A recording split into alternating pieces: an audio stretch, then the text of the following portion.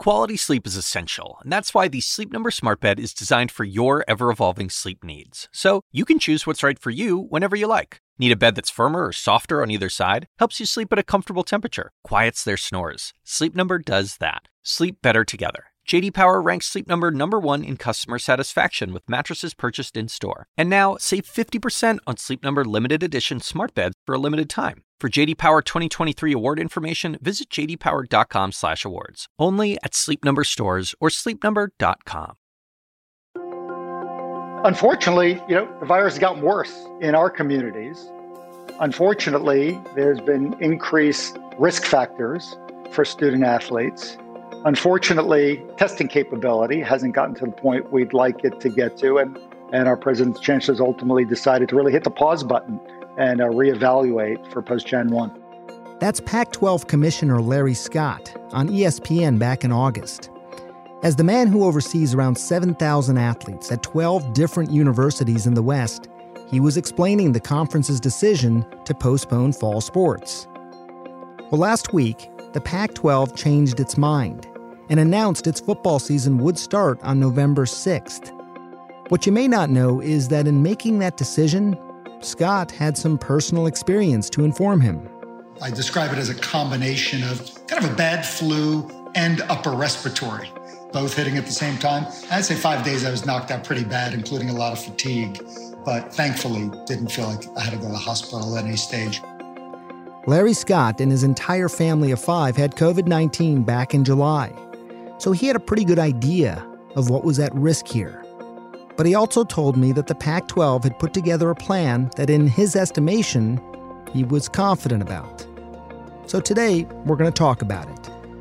How to play football in the middle of a pandemic, the 15,000 tests a week that will be necessary, the monitoring of athletes' cardiac health, and what's football really going to feel like when there are no fans?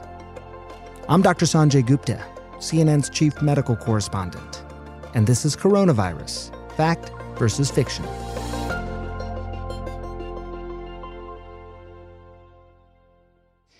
You had COVID. You got diagnosed. I did. I believe I caught it from my eldest son, who's a junior in college that was home. And then the next week we found out the rest of my family had it. So I'd say after 3 weeks, I had my stamina back. I can't tell that I've got any signs of lingering issues, thankfully. I'm glad you're doing well. There was some news that you probably heard. The NFL has announced that both the Tennessee Titans and the Minnesota Vikings have indefinitely suspended in-person activities. And this is because, and again, I'm sure you know this, but 3 Titans players and 5 staff members have tested positive for COVID-19. The Vikings played the Titans this past Sunday. So you hear this, you know the protocols that are going on at the NFL. What is your first reaction when you hear something like this? Not completely surprised. In the first few weeks of college football, we've seen teams not be able to play, including Notre Dame this past weekend. It's one of the reasons, I think our medical advisors have brought an abundance of caution to this and proposed something that, heretofore has been considered pretty extreme, which is daily testing. But even with that, we're going with our eyes wide open. I don't think that there are any 100% guarantees with this. Back on August 11th, the decision by the Pac-12 was to postpone the season. I think that wasn't that they were completely suspending it, but at least postponing it probably till spring. Now we're in end of September timeframe, and obviously the decision has been made to carry forth. What in your mind was the big difference over that 5-week or so time period? On August 11th, we didn't have the public health approvals, and our medical advisors recommended we not proceed with contact practice or play at that stage based on 3 things: the prevalence of the spread in our communities, the uncertainties around myocarditis and other maybe longer-term impacts, which led them to believe unless we could get to very frequent testing, up to daily testing, they couldn't in good conscience recommend we participate in an activity that could lead to the spread. So what changed for us started with being able to get access to the daily testing on the one hand, which gave them a high degree of confidence that we're not going to put a student athlete or coach into a practice or into a game. that's got the virus. And we've learned a lot more, I guess, about the myocarditis. Certainly not conclusive, but there's some degree of comfort or at least lack of correlation between coronavirus and some of the heart inflammation. When we decided to slow down and even stop college sports, there were fewer than 5,000 people in the country who had been infected, fewer than 100 people who had died. And now we're going into a situation where more than 7 million have been infected over the last several months. And as you well know, more than 200,000 have died. I got to tell you, Commissioner, it just fundamentally doesn't make sense to me. Why not just wait? Why not just wait until we say we have this thing contained? We don't have it contained right now. In March, I was part of the decision to shut down our basketball tournaments right in the middle. And I think at that stage, it was the fear of the unknown. But there's a lot we have learned. We've got the benefit of watching sports around the world figure out a way to manage through this, whether it's Premier League in the UK, whether it's baseball in Asia. In the conversations I've had with our university leaders, the conversations start and end by saying there's risk in whatever you do. We realize that there's no risk scenario, including for young people if they're at home. So I think everyone's trying to manage risks, but there are a lot of implications of shutting down completely in terms of what that means for young people and being able to pursue their education, their mental health, and having some semblance of normalcy. So I think trying to strike a responsible balance is what we're aiming for. As a father yourself, I'm curious, when you think about this from the perspective of your kids, would you let your own son play college football with the safeguards that you have in place? I am having my son compete in D1 sports, and my middle son is a D1 basketball player. He's playing in Indiana as a freshman. Now he's had it already this summer, so I feel like he's got some measure of immunity. Another big open question: how much? How long? It's not risk-free, but seeing the protocols the Big Ten has put in place, similar to ours, where they're going to daily test, bring an abundance of caution to screening and isolation. I am comfortable, and I know how much this means to him.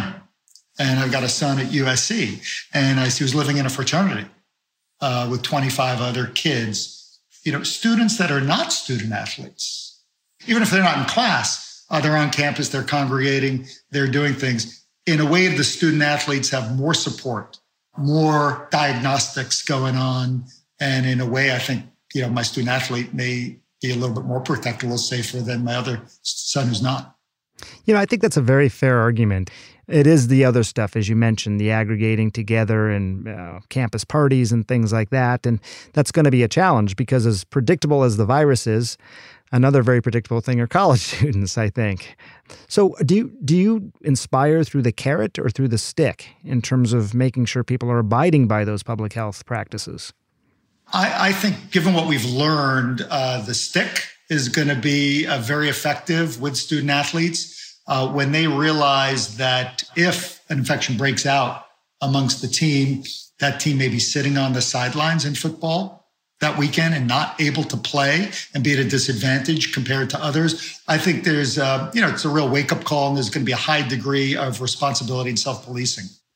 When you would do these large calls with student athletes, were there players who just said, look, I really want to play, but I got a sick relative at home, or I'm just worried. How do you deal with those sorts of more individual concerns? Back in August, right before we shut down, we heard loud and clear from a group of student athletes. They were very uncomfortable that there were so many open questions about all this. And that weighed, to a degree, on our decision to shut down. But one of the things we did early that I feel good about is we said to any student athlete, we still do, look, if you've got a personal situation, immunity weakness, or an at-risk family member at home, and you don't want to play, we encourage you to opt out of the season.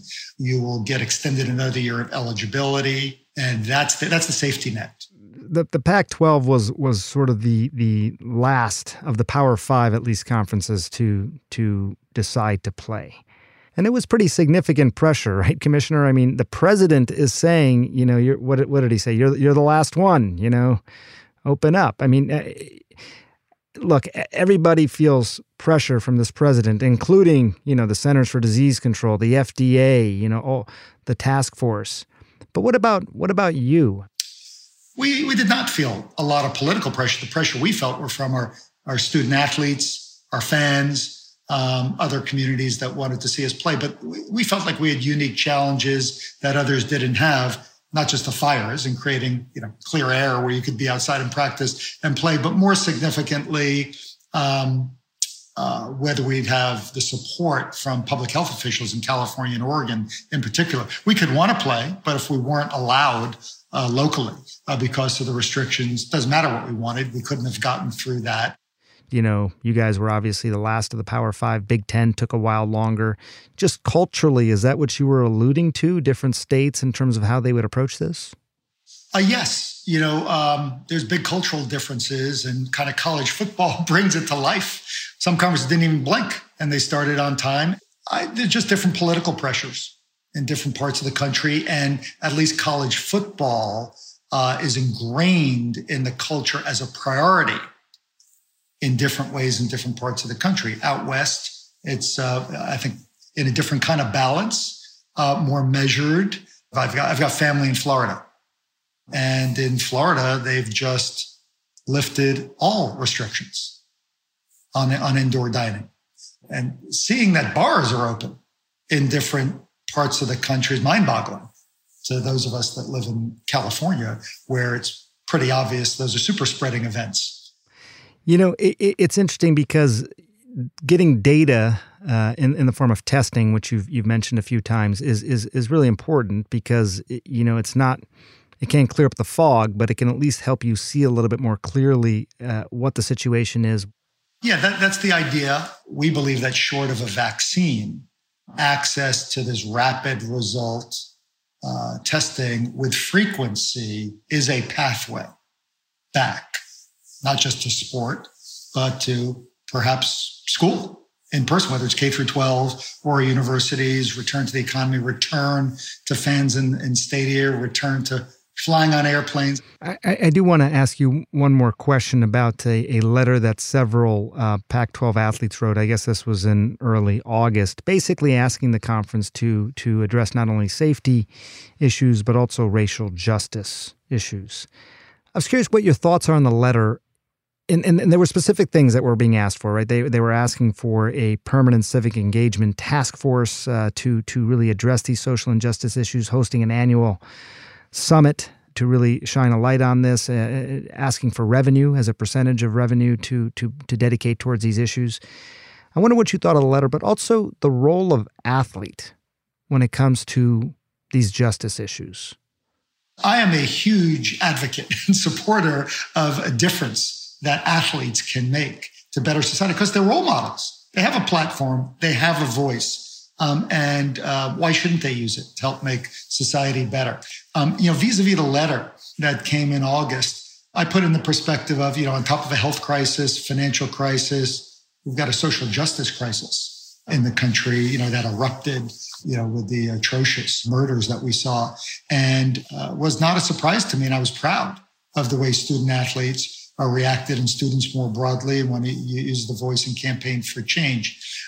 So when we received a letter from some of the student athletes, there were really three elements. There were the social justice points in the letter. There were the health and safety concerns. And then the third component were economic demands. On those were the only ones that we really didn't embrace. We have a philosophical grounding, and we don't believe that student athletes should be professionals and get paid to go to school and participate in their sport. I know there are different people that feel differently about that, but we've got a very clear position on the economic issues. And just to be clear, I think what the letter was specifically saying was that 2% of conference revenue go to support financial aid for low-income Black students, community initiatives, and development programs.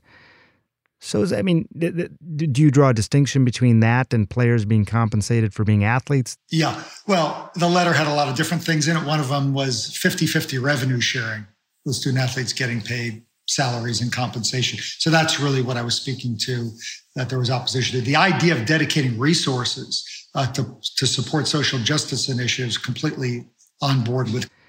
I know this is a challenging time, but I will be watching because I'm a sports nut, and I really have missed my sports. Is it going to feel the same when I watch it? So I think the quality of what you see the play will be excellent. And I think it'll bring the joy to fans like yourself that are dying to see college football at a high level, see the rivalries. It will be a bit surreal not seeing fans in there, especially with college football. We're not going to have bands. We're not going to have cheer squads. We're not going to see the crazy fans, with painted bodies in the middle of winter. So we're going to miss that. So yeah, we're going to have to walk before we run here, like a lot of things as we get back. And then based on how that goes, we'll see what the next steps are after that. Well, Commissioner, I wish you great luck. I hope to stay in touch, and good luck this season. Maybe we can talk again in a couple of months and see how things are going. I look forward to it. Really enjoyed the conversation. I love sports. I love college football. And the fall this year hasn't been the same without it. But I can't help but think that we are still very much in the middle of a pandemic. As I said to Commissioner Scott, we decided to stop college sports when there were fewer than 5,000 people who'd been infected, and now we're ready to restart with more than 7 million infected. It is a huge gamble, and we can't measure how we're doing day to day or even week to week. Only the next several months will tell the true story of what happened here. If you have questions, please record them as a voice memo and email them to asksanjay@cnn.com. We might include them on the next podcast. We'll be back tomorrow. Thanks for listening.